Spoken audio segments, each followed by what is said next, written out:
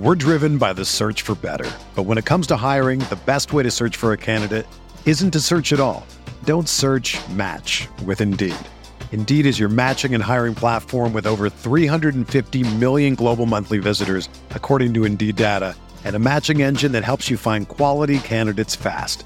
Ditch the busy work. Use Indeed for scheduling, screening, and messaging so you can connect with candidates faster. Leveraging over 140 million qualifications and preferences every day, Indeed's matching engine is constantly learning from your preferences, so the more you use Indeed, the better it gets. Join more than 3.5 million businesses worldwide that use Indeed to hire great talent fast. And listeners of this show will get a $75 sponsored job credit to get your jobs more visibility at Indeed.com/Blue Wire.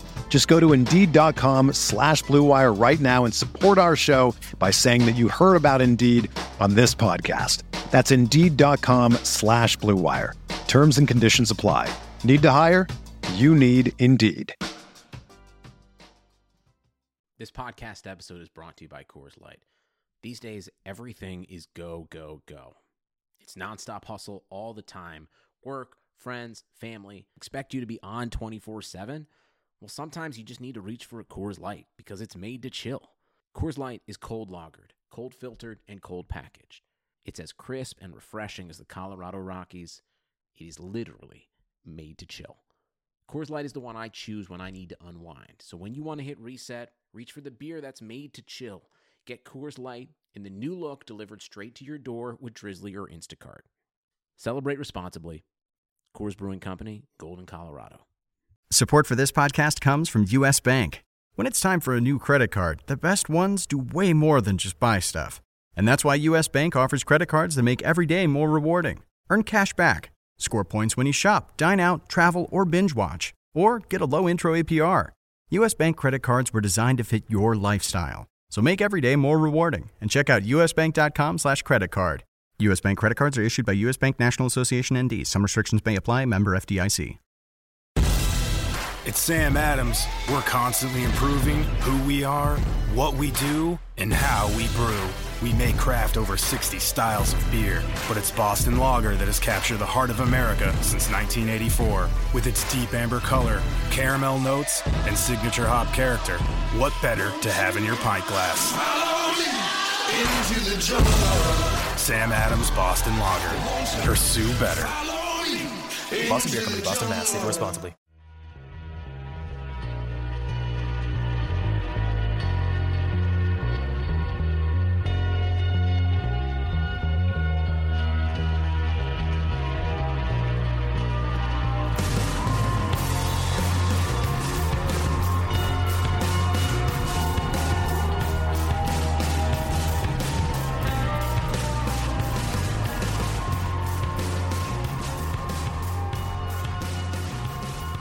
Welcome to the RotoWire Fantasy Football Podcast. Derek Van Riper here with Nick Whalen, unsponsored right now.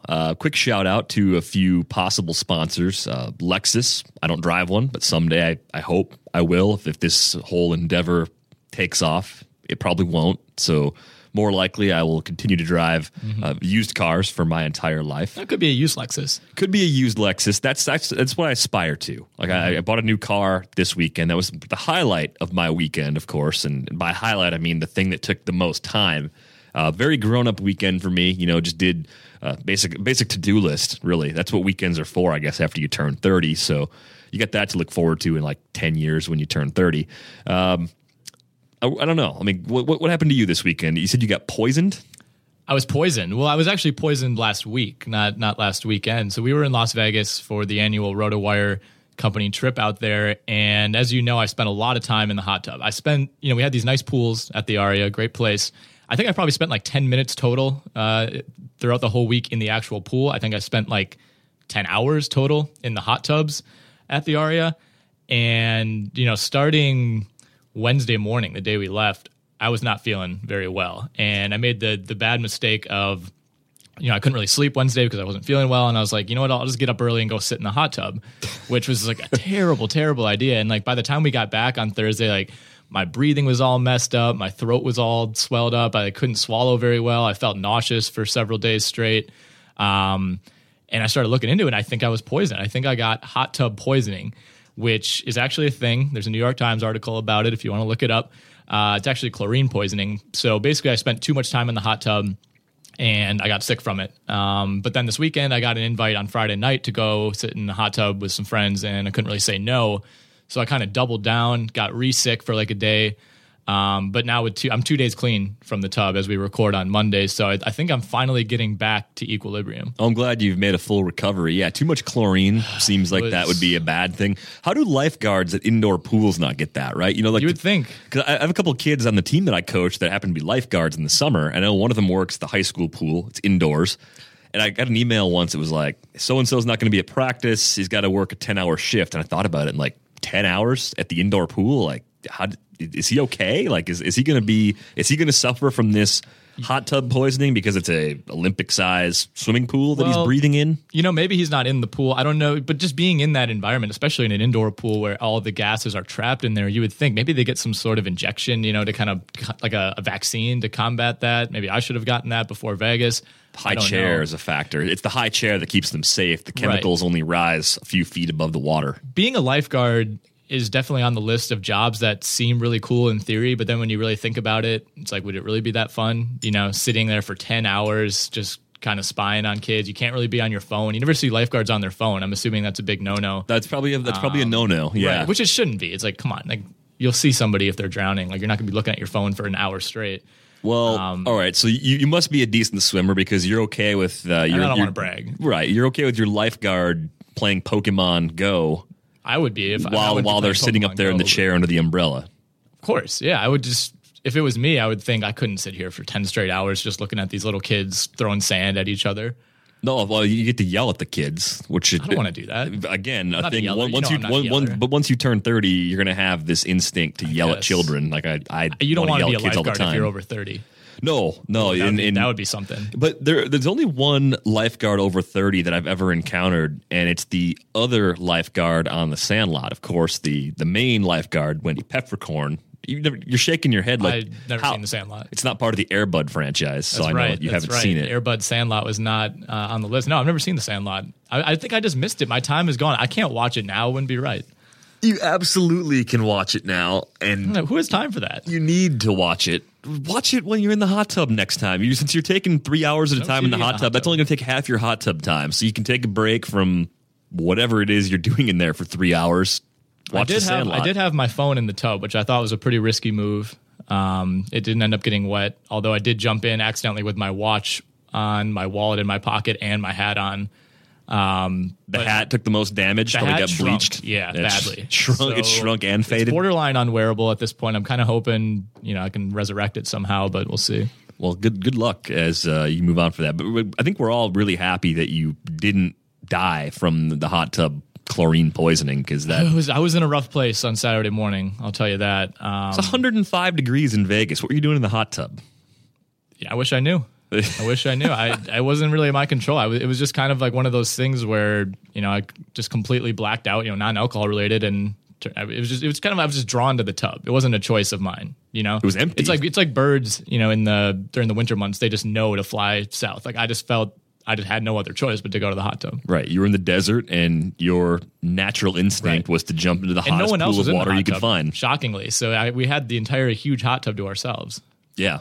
Did you hallucinate and have a friend there, or did someone actually join you? The Vegas Tub Boys, Clay, John, DJ for a little bit. I haven't seen any of those guys. Did they get the same thing you did? No, they didn't do quite as much time as I did. Oh. But speaking of football, what we're supposed to be talking about, we did meet somebody in Vegas in the tub who overheard DJ and I talking hoops, and he said, "Oh, you guys are talking basketball. Do you like football?" And we're like, "You think? Yeah, obviously we do." And he then went to tell us that he is from somewhere in Pennsylvania. I don't remember where. And he said he chooses the Steelers or the Eagles each year based on who's going to be better. What? No, not acceptable. Not acceptable at all, which means most years he's a Steelers fan because they have been better. That's what he said. And we're like, you can't, those are two, you don't just get to vacillate between those two. Like, no. In what situation is that ever okay? In the future America, Pennsylvania is probably one of those states that splits in half because Philadelphia and Pittsburgh are far away in the first place and extremely different cities. Like there's this, because of people growing up in other parts of the country in sports, and they're always in the same division. At least they were like in the old MLB East. Now they're in East and Central for baseball purposes. The hockey, the Penguins and Flyers are a big rivalry. If they were in the same conference, Eagles-Steelers would probably be a bigger rivalry than it is. I think because of that, like there's this perception that those two cities are close together, and they're not close. Not at all. At all. Couldn't be further apart, really. Pittsburgh is about as far west as it gets. Yeah, I think Pittsburgh's a lot closer to Cleveland than it is to Philly. It's much closer to Cleveland. It's closer. I'm looking at this basic map here. It's probably about the same distance Pittsburgh to Buffalo as it is Pittsburgh to Philly. Yeah, so you can't just choose between the two. You're either in one market or the other. If you live in the very middle of Pennsylvania, I don't think there's a whole lot there. Maybe that's roughly where Happy Valley is, but you can't fluctuate. You can change. Here's my belief on changing your rooting interest. You can change one time in your life. You have until you're 21 years old to change.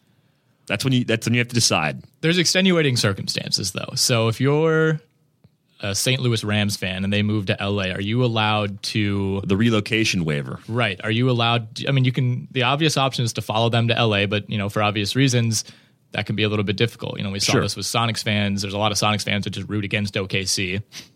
But there are also I think there are also a lot of Sonics fans who stayed with them. If you're living in St. Louis, do you just kind of latch on to the Vikings for a little bit? Do you maybe hook your wagon to the Jaguars, an up-and-coming kind of glitzy team like that? I don't think you can claim the Jags, but I think in that case, the relocation waiver definitely applies. I mean, you can choose any team you want within the scope of geography. You can choose within 200, 300 miles in any direction.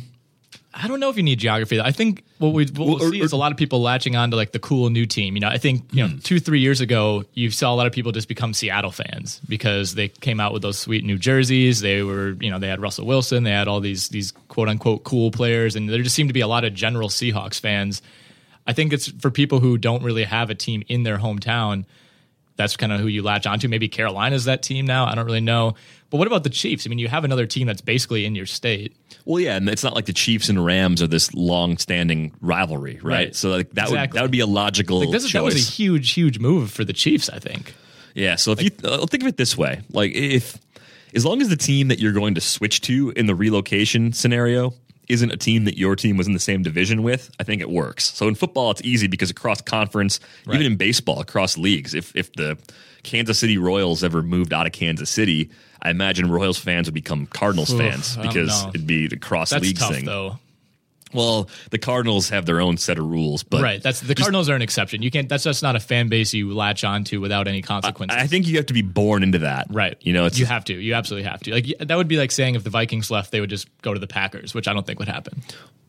Well, but they're in the same division, that's the extra wrinkle. Yeah. I mean, if the White Sox ever left Chicago and there's only one baseball team, would White Sox fans become Cubs fans? Probably. I mean, do those teams hate each other that much, though? They pretend like they do for the BP Cup or whatever they call it, but I don't really see a real rivalry there. But anyway, relocation waiver. What are you doing, Rams fans? If you lost your team, what team are you gravitating towards? We're curious. Let us know. He's at Whalen, except the L is a number 1. Still sticking with that. I'm at Derek Van Riper on Twitter. Let us know. If you like this podcast, by the way, if you're still listening to this podcast, please leave us a nice review on iTunes, Stitcher, or whatever platform you happen to be listening to. We're going to talk AFC South because we have our resident Jacksonville Swagwires beat writer.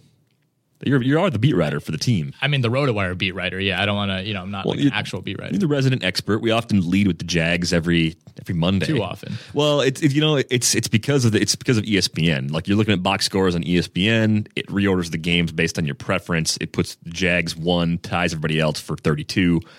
So then it's just kind of random after that based on like game start time or some stupid thing like that. So if you ever want to know why we're always leading with the Jags, that's actually a big part of the reason why. Let's start with the Colts, though, because to me, they're maybe the most fantasy-friendly team in this division, at least potentially. The passing game, I think it gets better this year. I think Andrew Luck does bounce back from a disappointing season. I think the schedule was really tough for him early in the year last year. Injuries were a factor. And the two things that to me haven't changed is the running game looks like it's still going to sputter. Frank Gore had a disappointing year last year. I know he's expressed some frustration about not going over 1,000 yards last year. I don't really like the young backs they've assembled there. The offensive line might be better, which is good for Luck anyway, and maybe that opens up a few more holes for the running game. But I think the defense is still a problem, and that's a good thing for Andrew Luck and for these pass catchers, because I think they're going to have to rely on a volume-heavy passing attack each and every week. Yeah, I mean, I think the Colts are going to bounce back just by default. I mean, but this was at the same time, this was still an 8-8 team last year. You know, you hear him talked about as if last year was a total disaster. And by Colts standards, I think it was. You know, for a team that has Andrew Luck at quarterback, 8 wins is about as low as it gets. But I mean, he played in 7 games last year, and they lost 5 of those games. So I mean, I don't think the floor is quite as low as maybe people think it is for them. I think if Andrew Luck plays, 15, 16 games, this is pretty easily, back to being a 9 or 10 win team for sure, and probably higher depending on how good the Texans and the Jags end up being within that division. But at the same time, I do question the playmakers that they have. I mean, Frank Gore, as much mileage as just about any veteran back in the league. They didn't really do a ton to upgrade the receiving core.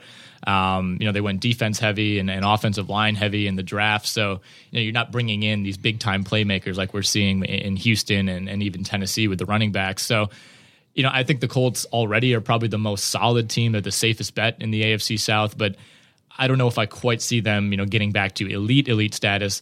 That said, I think they're still probably the best team in this division by default. Yeah, probably the most likely playoff team, kind of a 1A, 1B with the Texans. Jags and Titans, to me, are both going to be better teams overall than they were a year ago. But you look at the offensive line changes. Colts drafted Ryan Kelly out of Alabama. He's a center. LaRaven Clark, a tackle out of Texas Tech. I mean, that's going to help the offense as a whole, because keeping Andrew Luck upright has been a problem for this team since they drafted him. The changes to the pass catchers, I mean, really it's addition by subtraction. No Andre Johnson out there getting targets. Unfortunately, he had nothing left in the tank.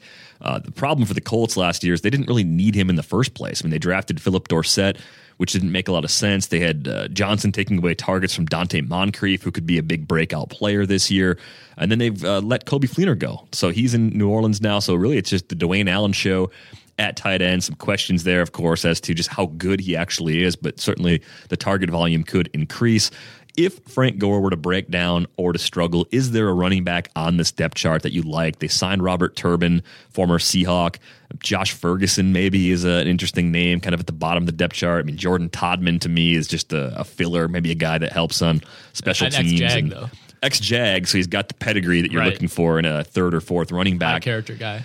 But Ferguson, I mean, he's made some strong impressions early on, and Chuck Pagano saying that he's not just a third down back. I mean, I don't really know. To me, he's just an extra guy on the depth chart. But anybody could emerge if Frank Gore goes down. I don't think they have a clear cut, get this guy as the handcuff or get this guy as the spec ad. I think it's going to be a matter of who's kind of got the hot hand if and when Gore falls apart.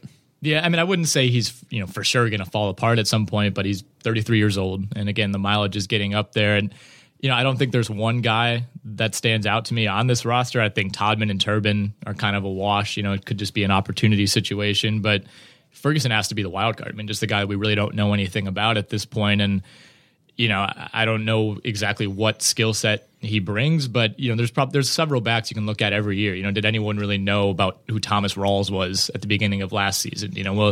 We'll see what he is. I think they're going to need another back, whether Frank Gore gets hurt or not. He's not going to carry the ball every time. So, it was maybe a little bit surprising with some of the names that were on the market that they didn't go and grab someone a little bit more established behind Frank Gore. I think even we're going to talk about the Jags in a little bit, grabbing Chris Ivory for $6 million. That seems like the Colts would have been a good fit for him as well. And it's pretty easy to make a case for Chris Ivory, I suppose. But yeah, the lack of depth behind Gore, I think, is concerning, and the lack of proven depth maybe more so. So we mentioned the Colts, Texans maybe being a cut above the Jags and Titans, at least right now. But this is a division that I think is kind of wide open. You look at the Texans, a lot of changes offensively. You now have Brock Osweiler taking over as the starting quarterback. Some serious questions as to what exactly he brings to the table after a partial season as the starter in Denver. Of course, the Broncos defense was so good last year that it didn't even matter what they were getting from their quarterbacks. But it's Osweiler under center. Lamar Miller, big free agent signing from the Dolphins. The volume he's going to get, I think, could be significant. I mean, it could be a big bump from where he was during the last couple seasons in Miami. Behind DeAndre Hopkins, they draft Will Fuller out of Notre Dame. Cecil Shorts returns. Jalen Strong is a player that don't know why they didn't use him more last year. So he's a holdover that could be better this year, but kind of shaky as to just how many targets he's going to get. Braxton Miller's in the fold. We'll see if he emerges to take on a prominent role at any point early in the season as a receiver, but might be a guy that is kind of a toss-up even to make the roster at this point. Make the roster. You think? Braxton Miller? For sure. He's a third-round pick. He'll make the roster. He should make the roster. The roster. I am a little bit concerned about him. I think he peaked in week 1 of the college football season, and that was kind of the issue. I don't know. I mean, to me, he doesn't. He's always raved as this, elite athlete type of guy, and I don't know. He didn't seem, at least on paper. I know the measurements are good and the timing was all good at the combine, but he doesn't. He's talked in the same context as like a Reggie Bush type of guy, and to me, those two are not on the same plane athletically. Doesn't seem like they are. I mean, No. I guess I think he's deceptively fast, I guess, but I still think he makes the roster. I mean, he and Strong probably compete for that third receiver spot. So Keith Mumphrey might be on the bubble more so than Braxton Miller. I mean, Miller has... And the name value counts for something, whether it's right or wrong, it does. Well, in the investment of a third-round pick this year versus like a fifth-round pick last year, that's a big factor. Even if they saw Miller and were like, well, this guy's not even close to being ready, it's more of a project for future years if they're buying into the athleticism. Yeah, and they're deep enough that they don't need Braxton Miller to be on the field every down. Right. So Will Fuller's kind of interesting because he's kind of a complementary player to Hopkins in that he's just more of a speed guy, probably going to play a lot out of the slot. I mean, I could see him maybe running some routes on the outside, some deep routes. Can Brock Osweiler take advantage of a speedy option on the outside, or is he going to be more of a short and intermediate range passing game quarterback that kind of limits the value of the passing game as a whole? I could just see the Texans being a team that play good defense again, one that comes out and runs the ball effectively with Miller taking over in their backfield. I mean, when Arian Foster was healthy, they were a very balanced, even a run-first sort of team, it seemed, in recent years. So I look at them as a team where the passing game could actually take a step back, not because of Osweiler, but because of more consistency at the running back position with Miller. I could see that. I think Osweiler, whether or not he plays well, is going to be an upgrade by default at quarterback. So I guess it's hard for me to see, with the addition of Will Fuller and the addition of Braxton Miller to go along with DeAndre Hopkins, it's hard for me to see that offense taking a step back, or that passing offense taking a step back, just because of the number. Maybe DeAndre Hopkins' numbers drop a little bit just because there's more capable options around him. I mean, he's not going to be fed 15 targets every single game anymore. But I think it kind of rounds out now with Lamar Miller kind of stepping into that Arian Foster role. I think he's an upgrade from a health perspective, but when Arian Foster's healthy, I think he's probably the better player than Lamar Miller.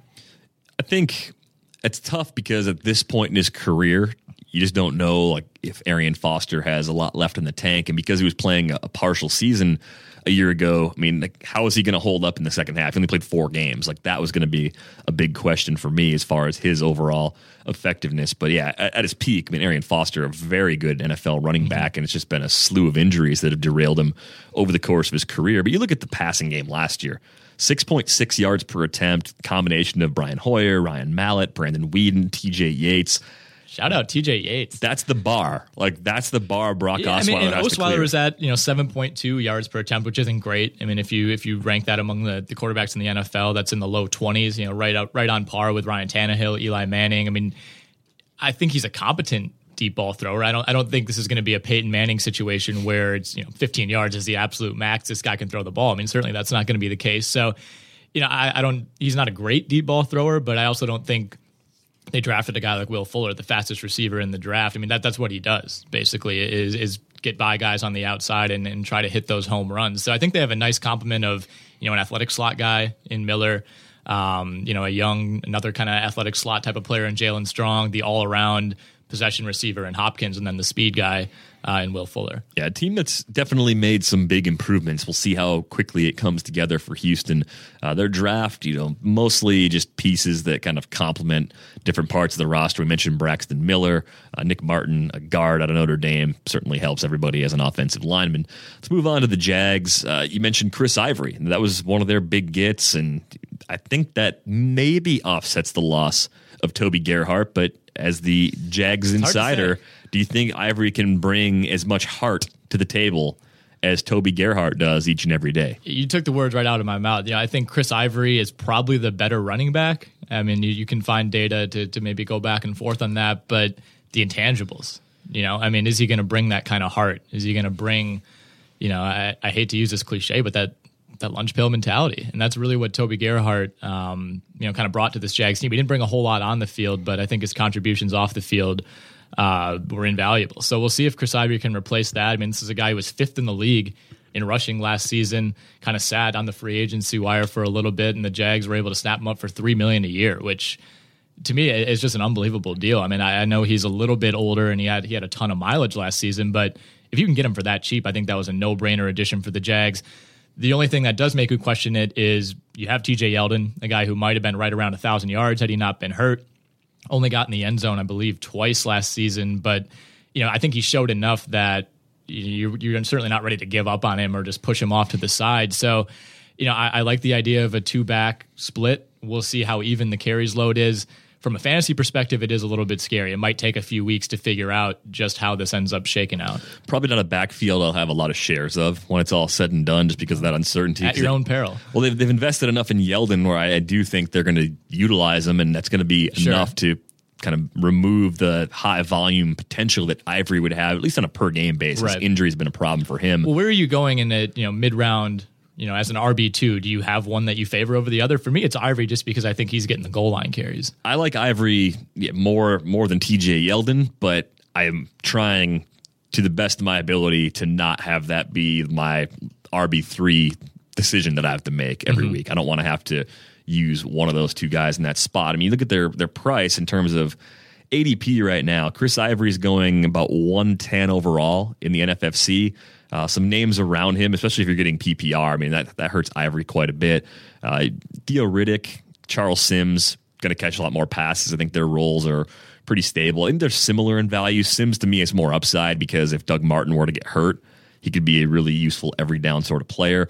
I like Rashad Jennings more right now. It sounds like the Giants are going to consolidate their backfield a bit, so I would take him over Ivory, and he's going about 15 picks later. I think even Justin Forsett, like to begin the season at least, I like him as a guy that will catch a lot of passes in Mark Trestman's offense, and we just don't know if Kenneth Dixon can pass protect yet. I like Kenneth Dixon as a prospect. He was a great DFS college player during his time at Louisiana Tech. But as we've seen with running backs, it's not just plug and play. It's easier to make the transition at running back than it is at receiver, tight end, and quarterback.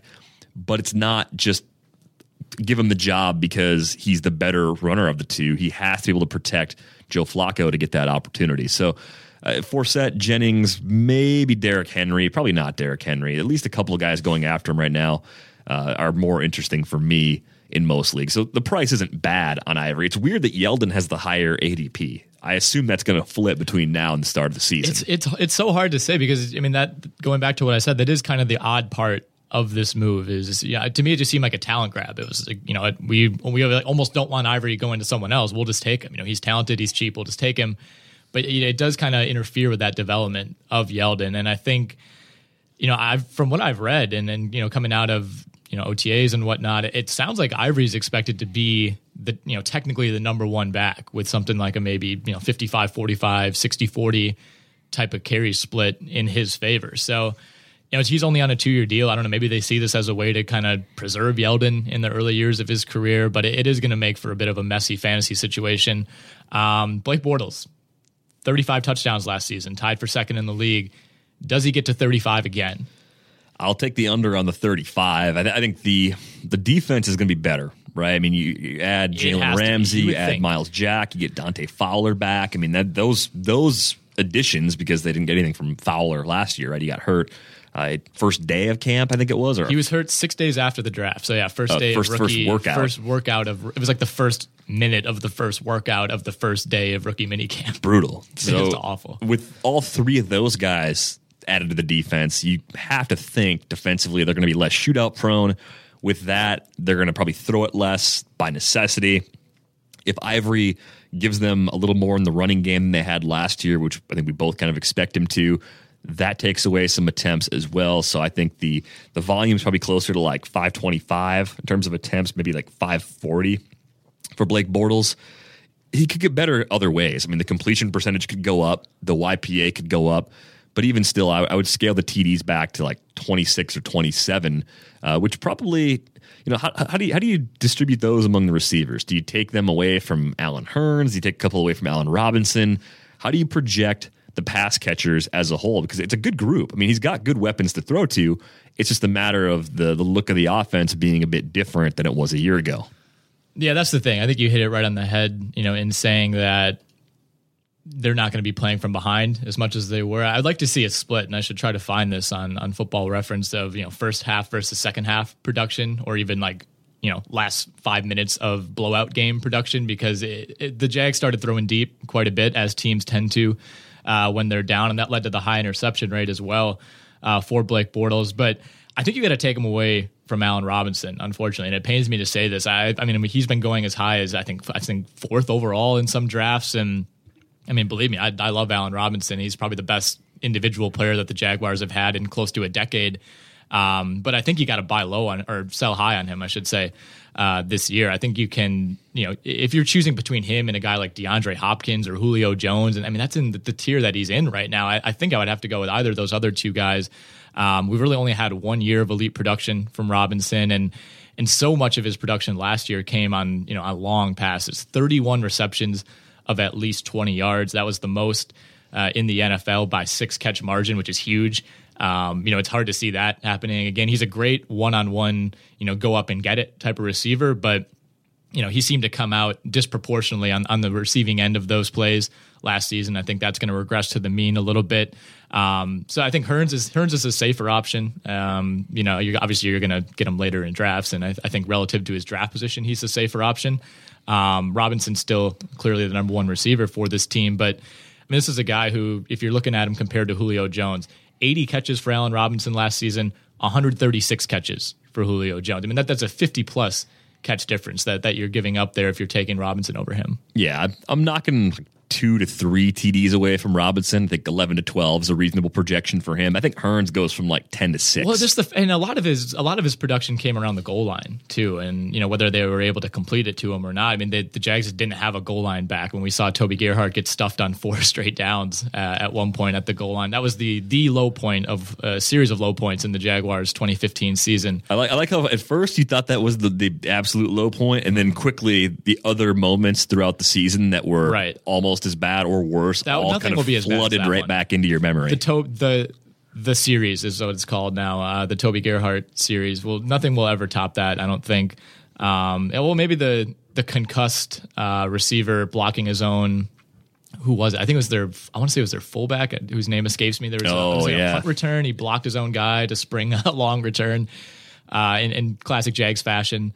But yeah, I think that just having Chris Ivory around, having a back that can bully guys inside the 5-yard line, inside the 10-yard line, is going to take away those situations that the Jags were in last year, where it's 3rd and goal from the 4, and you don't have the type of running back that can just pound that in for you. So I know you're looking ahead to week 1 because you're going to be at this game. It's Jags Packers in Duval, correct? First ever trip to Duval for me. Yeah, I've been to Florida. I've never quite made it to the Lord City, Jacksonville, Florida. The Packers are -4. I am shocked. That line was as high as 6.5 when it opened, and it's down to 4. Vegas knows something. That's where the money is going. People are wrongly assuming that the Jags are going to be able to pick apart the Green Bay defense. I mean, I love that it's -4 right now. I'm all over the Packers in that one. So no, on a scale of 1 to 10, I'm at about a 2 in terms of nervousness. Okay. Where are you at if you're a Packer fan? Like 11? Realistically, like a 7. I don't know. I mean, week 1 against a team that is fairly unfamiliar to you with all these additions. I don't know. I mean, I think there are worse matchups in week 1 if you're Green Bay, but there are certainly several more. I mean, you don't just go into Duval week 1. Packers aren't used to this kind of weather and get a win. They're not used to going into a place like Jacksonville as opposed to like San Francisco or Seattle. They've been opening with the NFC West these last couple of years. They'll probably take them too lightly. That's exactly what the Jags are banking on. I'm going to say 34-20 Pack. 34. Yeah, write that down. Okay. Put that one in the vault. We'll keep that in mind. This is an improved defense, though. I mean, Malik Jackson, they added from Denver, Deshaun Gibson. Finally, that's basically what they needed. The safety position, I mean, the defense has been bad. It's been very bad. But the safety position, they've been playing Jonathan Cyprien kind of out of his element and coverage. He's going to be up toward the line now. They're supposedly going to run more of a Seattle type of defense with Gibson as the one deep safety, with Cyprien playing up in that Cam Chancellor kind of closer to the line type of role. Obviously Gus Bradley's a Seattle descendant, so I think he finally now in year 4, year 5 for him, he finally has the personnel he needs. So there are really no more excuses. If Jacksonville goes 5-11 again, I think Bradley's gone, and there's really no question about it. Is he the second longest tenured coach in franchise history behind Coughlin? He's got to be, right? It has to be. Del Rio was there for a decent amount of time. The Del Rio era, I think, was one of those things you look back at it and you're like, oh, that was only 3 years or 4 years. I think Gus Bradley's about to pass. So if you're Jack curious, Del Rio. by the way, last note on the Jags, we'll keep this fairly short. Matchup history between the Jaguars and the Packers. Packers lead the all-time series, one of the all-time storied rivalries in sports, 3-2. 3-2? 3-2. Wow. They won the first ever matchup in 1995. That was, I believe, the first year the Jaguars were a franchise. That was a 24-14 loss for the good guys. The Jags then lost again in 2001, and then won 2 straight, though. They went into Lambeau Field in 2004. I was at that game. That was the Donovan Darius almost killing Robert Ferguson game. Wow. That was that game. That was the first game that I've ever had grown men shout very, very severe obscenities at me. I would have been 12 years old. Yeah, that's appropriate. Wearing a Mark Brunell jersey into Lambeau Field. Jags won again in 2008. No surprise there. And then in 2012, the Packers took care of business again back at Lambeau. No surprise in 2008 that the Jags upended the Packers. No, the Packer fans generally very friendly.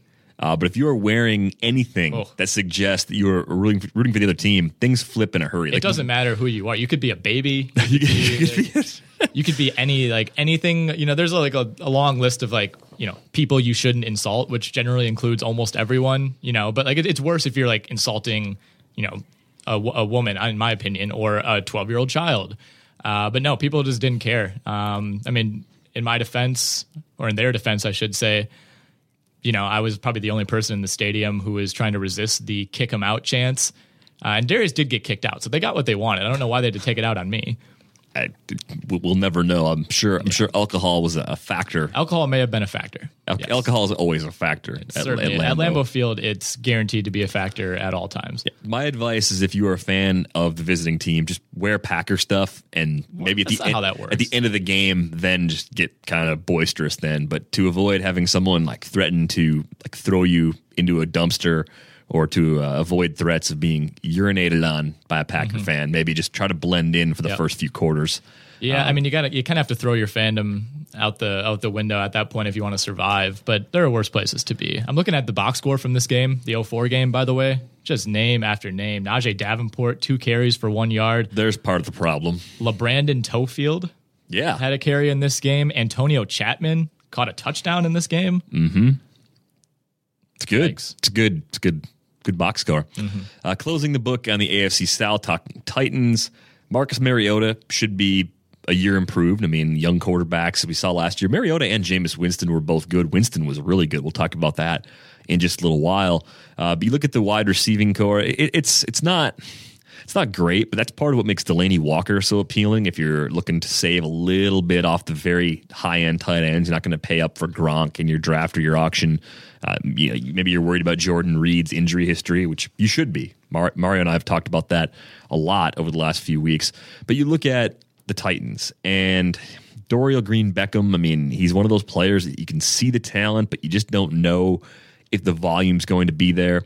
Kendall Wright should be decent, at least for PPR leagues, as a third or a fourth option in deeper full-point PPR leagues. Rashard Matthews is kind of the wild card for me. I don't know what they're going to get out of him. Clearly, they saw something they liked in what he was doing in Miami. 10.9 yards per target a year ago, only 61 targets, of course. How much that number holds up with more volume, it's a big question nonetheless. But the running game will be completely different. DeMarco Murray acquired from the Eagles. Derrick Henry drafted out of Alabama. And with Mariota, if he's running a little bit more, and health was a factor, had that knee injury last year, that should open up a lot of lanes on the inside for both Murray and Henry. If the Titans' defense can be just even average, this is one of those teams that could be quite a bit improved from where it was a year ago. Yeah, I think so. I think, the struggles of the team kind of underscored how good Mariota was for most of the year. And like you said, the same can be said about Jameis Winston as well. I think both of these guys probably outperformed at least what I expected in year one. I think the Titans are still the clear number 4 in this division. I don't think the gap between them and Jacksonville or even them and Houston, depending on what happens with the QB position there, is that huge. It wouldn't be a shock if Mariota, showed drastic improvement and they're an 8-win team. But that's probably their ceiling, right? I don't think they can get above 500. Yeah, I think 8-8 would be everything going pretty well for this team this year. But they've made some additions. Jack Conklin added to the offensive line. Kevin Dodd, Austin Johnson both added to the defense. So could be a unit that on the other side of the ball especially keeps them in games more often and lets that running game sort of do its thing. In a 2-quarterback league especially, I do like the idea of getting Mariota as the second option if you're going to mix and match every week. In a traditional 1-quarterback league, I think he's viable in 12-teamers, but you're going to have to be a little bit careful, choose your spots, hopefully find some games where the Titans will either be throwing a lot in the second half or at least in a shootout where they can kind of keep the pace with the opposing defense. But this is a team that, DeMarco Murray is going to be the player that is the most interesting on draft day because the price is quite a bit lower than it was last year. Of course, last season, the Eagles had trouble on the offensive line. It seemed like Chip Kelly's scheme didn't really work with Murray. He wasn't running north and south as much as he probably should have been. I think the Titans are going to go back to using him the way the Cowboys did in 2014 and the years prior. But the question is, how good is their offensive line by comparison? And can he be a guy that gets you 4.4, 4.5 yards per carry again? Because if that's the case, the volume should be there even with Henry in the same backfield. That's the bigger question to me, though, is not the fit for DeMarco Murray. I don't think it can get any worse than it was last season, right? And he was still productive in flashes last year. If you started him the first 5 weeks of the year, you probably fell behind in your league and had to claw back. But the Henry thing to me is almost more concerning. He comes in as a second-round pick. He's not, Ezekiel Elliott, where he's kind of entitled to carries based on where he was taken. But to me, these guys kind of overlap in terms of skill set, in terms of how they run. I don't see this as necessarily a thunder and lightning, Rondane Tiki Barber type of situation because they're just so similar to me. I don't see. Obviously they're both going to play, but situationally, I don't know if there's one spot where you say, oh, this is where Henry should be in the game or this is where Murray should be in the game. To me, they're very similar players, and I don't know how that's going to affect the workload. I think they're more like what we saw in Carolina a few years ago, D'Angelo Williams and Jonathan Stewart. You didn't really have a traditional speed third down back. Right. You had two guys that could do similar things. They worked in tandem pretty effectively. Yeah. So I could see Henry getting 800, 850 yards. I could see Murray getting like 1,200 or so, and probably the TD split's going to be close. You got to go Henry around the goal line, right? I don't know. I don't think Murray's a bad short yardage runner. No, he's not. Henry is impossible to take down. So I don't know. I don't know if Henry would vulture carries from DeMarco Murray in close, but I could see it being a case where if it's a Henry series, he just stays in at the goal line, right? Where it's not so much role specific. It's more just 2 series to Murray, 1 to Henry. And if the carries, if they run it 35 times in a game, the split's like 21-14 carries favoring Murray. They both catch a few passes. And I think with Murray, he's the better pass catcher of the two. We didn't see Henry do a lot of that at Bama. I don't know if that's by scheme design, maybe it's because of Kenyon Drake being there. We'll see if that becomes part of his game, but I think that's where the separation in volume is going to occur. It's probably more on third down. Yeah, it's so tough to judge Alabama backs and Alabama players in general just because of the overall talent on that roster. Like most teams don't have the luxury of Kenyon Drake, just coming off your bench to catch passes and run for 40 yards every time he catches one. But I do wonder. Henry doesn't have a lot of shotgun experience, and obviously Mariota's kind of shifted more under center after playing almost exclusively out of shotgun at Oregon. But I think Murray, played out of the shotgun a ton in Philadelphia last year. So if you have formations where Mariota's more comfortable shotgun to single back, maybe that's where Murray plays. I just see him as the guy, who's is this going to be like a 60-40 type of split where Murray's your guy? Say you break off a long run and it's first and 10 from the 11-yard line. That to me is Derrick Henry territory where you maybe give him a shot to break a tackle and try to get it in. I mean, I think this is the best way for the Titans to control a game is to just use both of them. Like that's their best chance of being that 8-8 team that we talked about. And that's even with Mariota improving. I think there are still some limiting factors as far as the wide receiver core goes.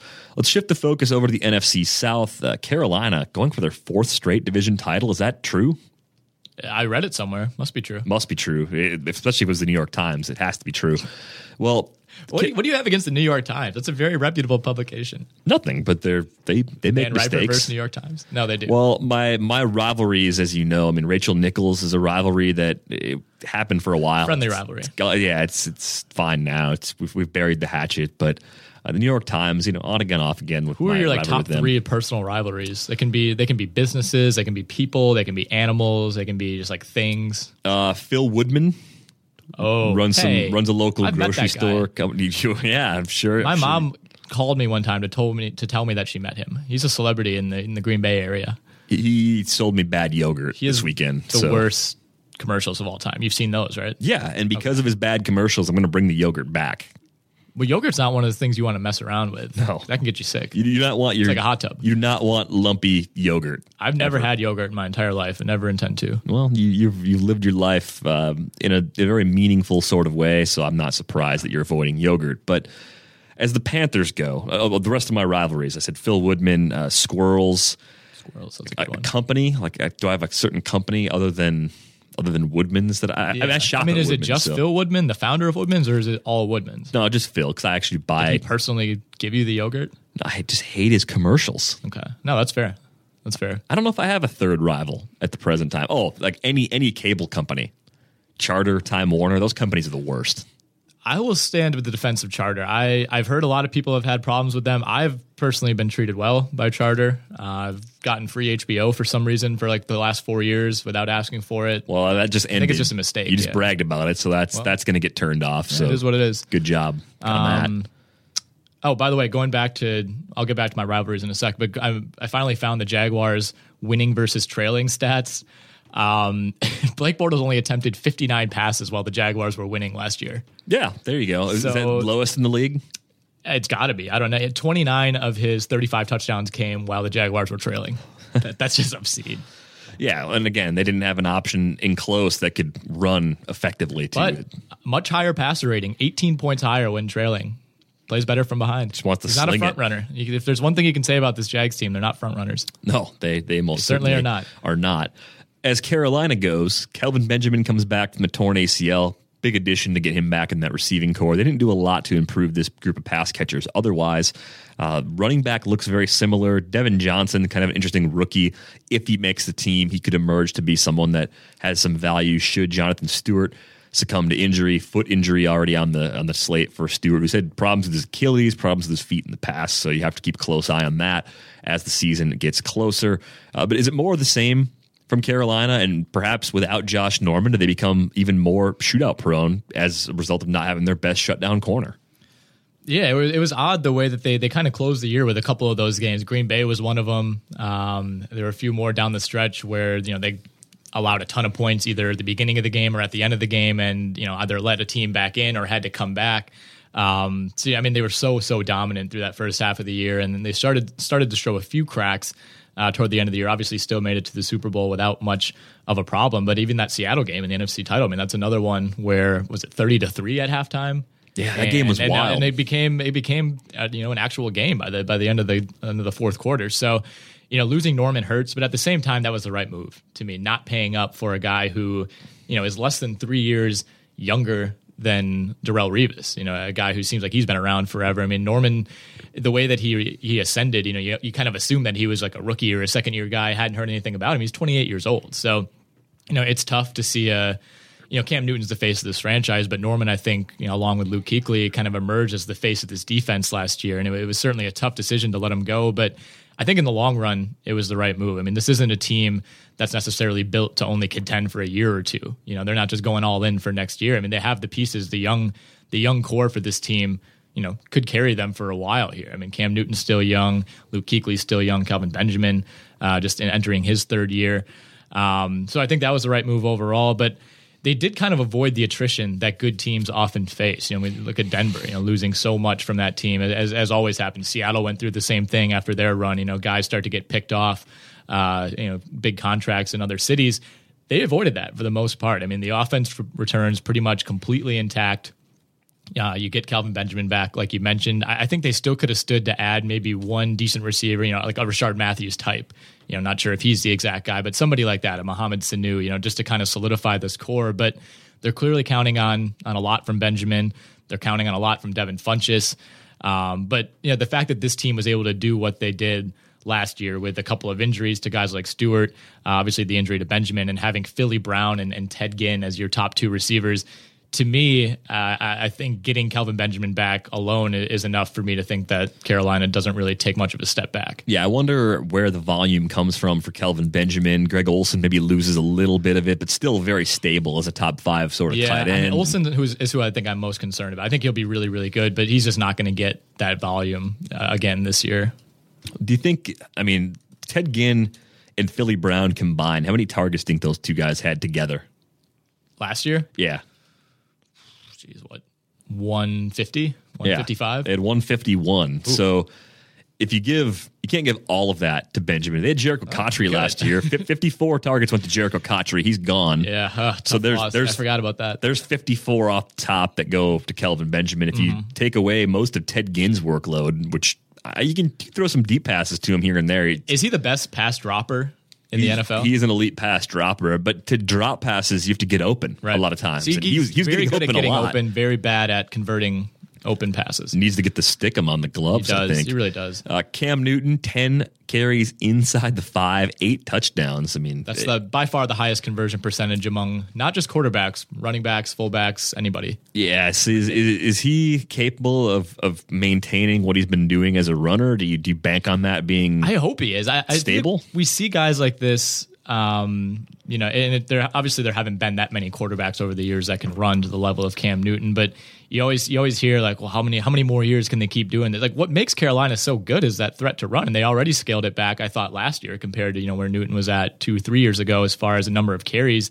They're not going to maybe run as many designed runs when they're in the middle of the field, but when you have a guy who's arguably the best overall quarterback in the league and who's probably hands down the best inside the 5-yard line option, running back or quarterback, I think you got to keep going with that. This is how many times did we see him just kind of come out of the shotgun, in a third and 3 at the goal line, or third and goal from the 3 situation, and just find a way to get it in there. So I don't think they necessarily move away from that, but I think they do kind of have to find a way to keep preserving him. 132 carries last year in total, 4.8 yards per carry for Cam Newton. Better per carry numbers than Jonathan Stewart, of course.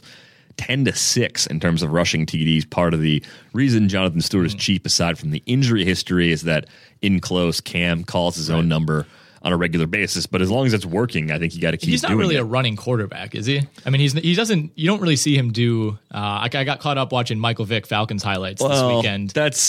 Nobody does. How did you? Why were you watching those? Somebody shared like a video on Twitter, like ultimate Michael Vick highlight reel, and it's like, yeah, I'm clicking that. I'm not going to not watch this. And it was just like 7 straight minutes. You almost forget. This was 10 plus years ago, 12 years ago already, when he was kind of at his peak.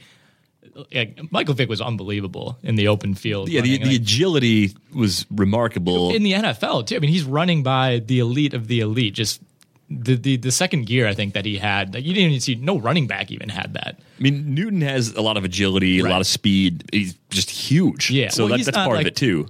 He's not escaping the pocket and getting 40 yards downfield like a guy like Vick was. He's more of a hammer type of runner. So I don't know. I'm not too concerned about that workload, although he does take a lot of big hits. That's the thing.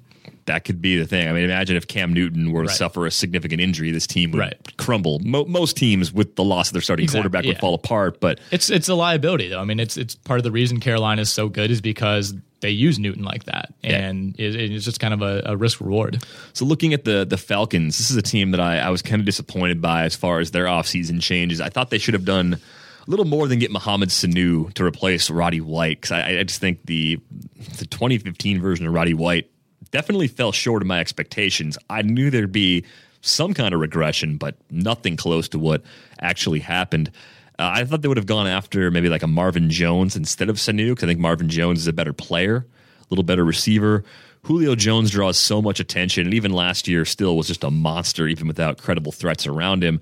You look at the running back situation, it's the same as last year with Devonta Freeman and Tevin Coleman leading the way. Jacob Tamme leading the way at tight end again. Austin Hooper, drafted out of Stanford, might be a guy that emerges eventually to take on that starting job. But I'm concerned about this offense as a whole as far as taking a step forward. The only thing that I see is Matt Ryan getting the TD rate back up a little bit. I think 25 to 27 TDs will be the norm for him most years, and last year was kind of an outlier. And you look at the running back situation, Tevin Coleman was better on a per-carry basis than Devonta Freeman. I look at Freeman with the late first, early second round ADP. I can't pay the freight for him. Yeah, this is a weird team. I'm with you. I think they needed to make more additions offensively. I mean, there's really no reason that they shouldn't be better, or than they have been for the last 2-3 years. I mean, this is a team that started 6-1 last season, then lost 6 in a row to mostly bad teams. One of those losses was to Carolina, but other than that, it was just I think Minnesota was in there, and just kind of some lower level NFC teams. And when you have the quarterback, running back, receiver combo that they have, and even a very capable tight end in Tamme, not many teams, especially in the NFC South, can say that they have that. And I think they've just kind of failed to take advantage of what should have been a pretty decent window for them. Maybe not as a Super Bowl contender, but this team and this offense especially, should be better than a perennial, 6 to 8, maybe 9 win team.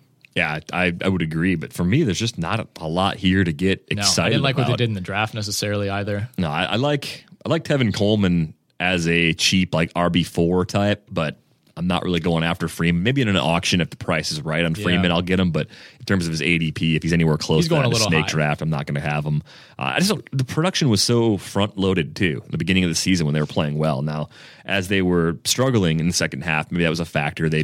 Offense was sputtering. Teams keyed in on the run game and really just kind of tried to bracket Julio Jones. Said beat us with somebody else, and not having Tony Gonzalez there anymore was probably a big factor. I think for them, getting a good tight end would have been nice, but there really weren't a lot of quality options in the draft, and via free agency, there wasn't much out there either. They added Hooper out of Stanford, who had Stanford tight ends have done well for themselves in the NFL, but still, I mean, you're not adding a guy who's going to be a major game breaker in year one. Right. He's not a Travis Kelce or a Tyler Eifert type athletic maybe down the talent, road, but not right now. But volume someday could be there. Maybe in the red zone, he takes some of the pressure away and opens up a few options. This is a team that lost going back to that streak in the middle of the season. They lost to Tampa at home. They go and lose at San Francisco, and they lose against Indianapolis. They lose against Minnesota. They lose against Tampa Bay again, and then they end that streak with a 38-0 loss to Carolina. Yeah, kind of hit rock bottom before turning it around against the Jags, then beating Carolina at home, then losing at home to the Saints. That's been one of the things. Bizarre season. Usually the Falcons are pretty good at home. Right. But, and to be fair, they did lose the Tampa Bay, San Francisco, Indianapolis games were 3 consecutive weeks, and they lost those games by a combined 7 points. But still, those are not teams you should be losing to. Moving on to the Saints, kind of more of the same in New Orleans, too. Another team that I thought would go make a big splash in free agency. Fleener was the big ad as far as the skill position players go. I don't know what to expect from him because he disappointed us for a while, playing in a familiar offense with Andrew Luck, with his college quarterback in Indianapolis. We saw Ben Watson get heavy usage last year with the departure of Jimmy Graham, so perhaps Fleener ends up being at least as good as Watson and maybe some kind of upgrade. Receiving core, a lot's going to be put on Brandon Cooks. I mean, the volume in full-point PPR leagues might be there, but they've been rumored to be interested in Anquan Bolden. If that happens, I think that takes away a lot of value from a guy like Michael Thomas, who as a rookie might emerge to be kind of useful. Willie Snead's per target numbers were good. I just don't know if that can really hold up with more volume.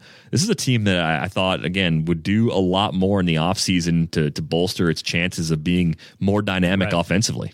No, and I talked about Carolina as a team that doesn't need to rush into anything like that, because they have that young core in place. New Orleans is a team that I think if they want to go for it, how many years of Drew Brees do they have left? 2, maybe 3.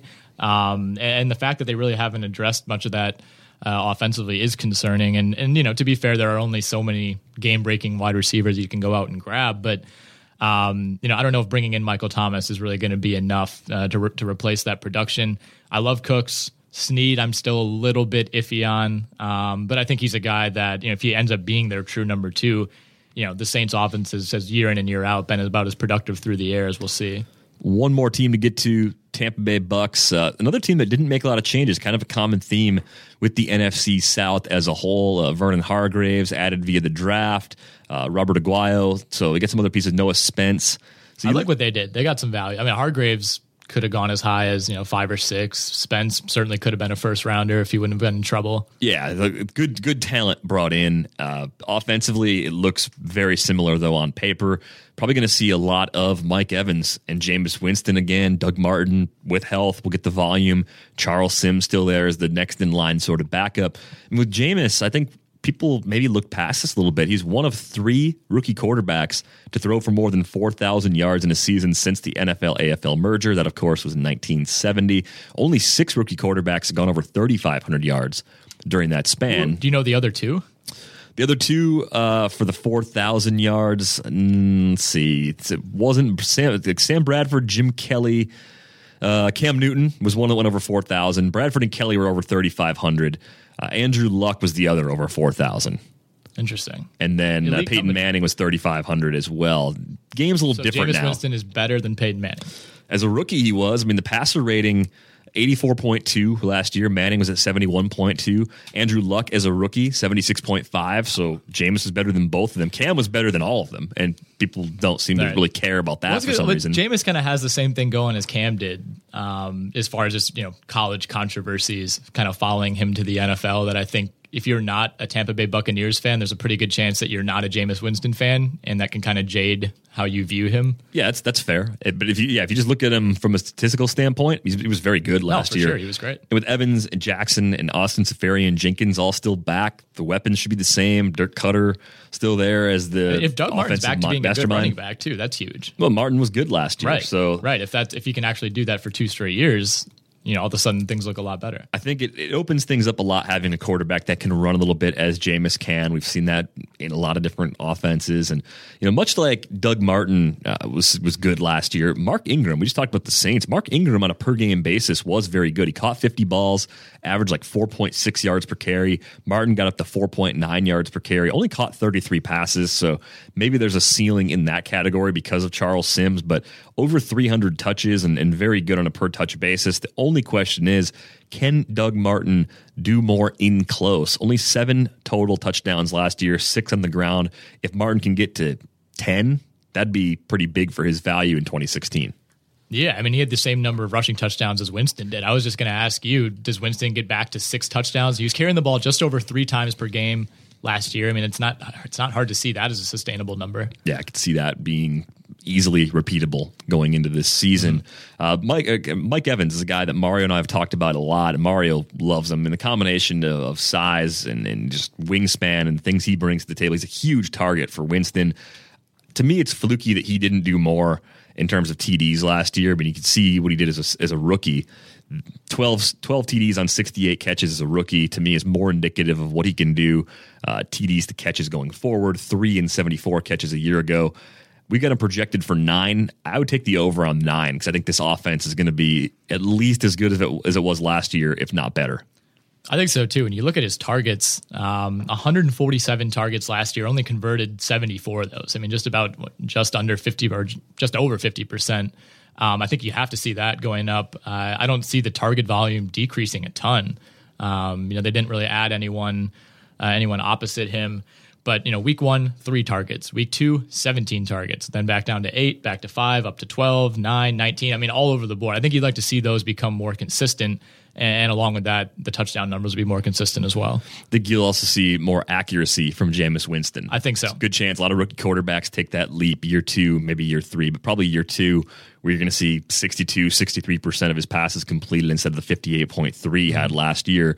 So efficiency could go up, the completion percentage could go up, and if that happens, that's only a good thing for Mike Evans. It just didn't seem like they were on the same page for all of last season, and I expect that to change pretty quickly here in 2016. I mean, you never want to chalk anything up to luck, but I mean, if you just eyeball the numbers 2014 to 2015, there's no reason whatsoever that Mike Evans shouldn't have matched the touchdown number. I mean, 3 touchdowns is absurdly low for a guy who had 6 more catches than he had his rookie year, 20 plus more targets, 200 more yards.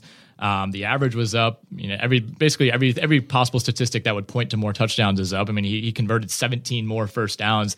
I mean, maybe we have to go back and check like how many times was he downed inside the 5 or something like that. I think 3 touchdowns would be an absolute crazy baseline for him this year. Yeah, I wouldn't look at that as a reason to stay away from Evans as your first receiver. I mean, to me, he's an easy top 10 receiver with the potential to be top 3. Well, I think he's going play. You can pair him with another top tier receiver. You could go receiver. Yeah. Evans is one of the 2 I think you is get. the way to go. Yeah, It's going to be a very, very popular strategy, I think, this year. There's just so many receivers, and we talk about.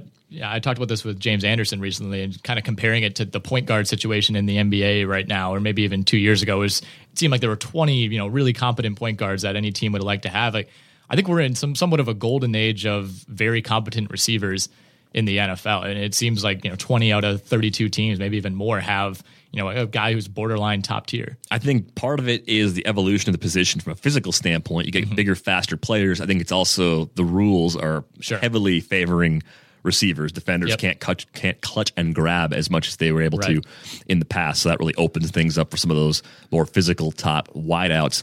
It's going to wrap things up for our AFC and NFC South offseason review. You can check out RotoWire for free for the next 10 days by going to rotowire.com/pod. Jake and Eric are back with you tomorrow.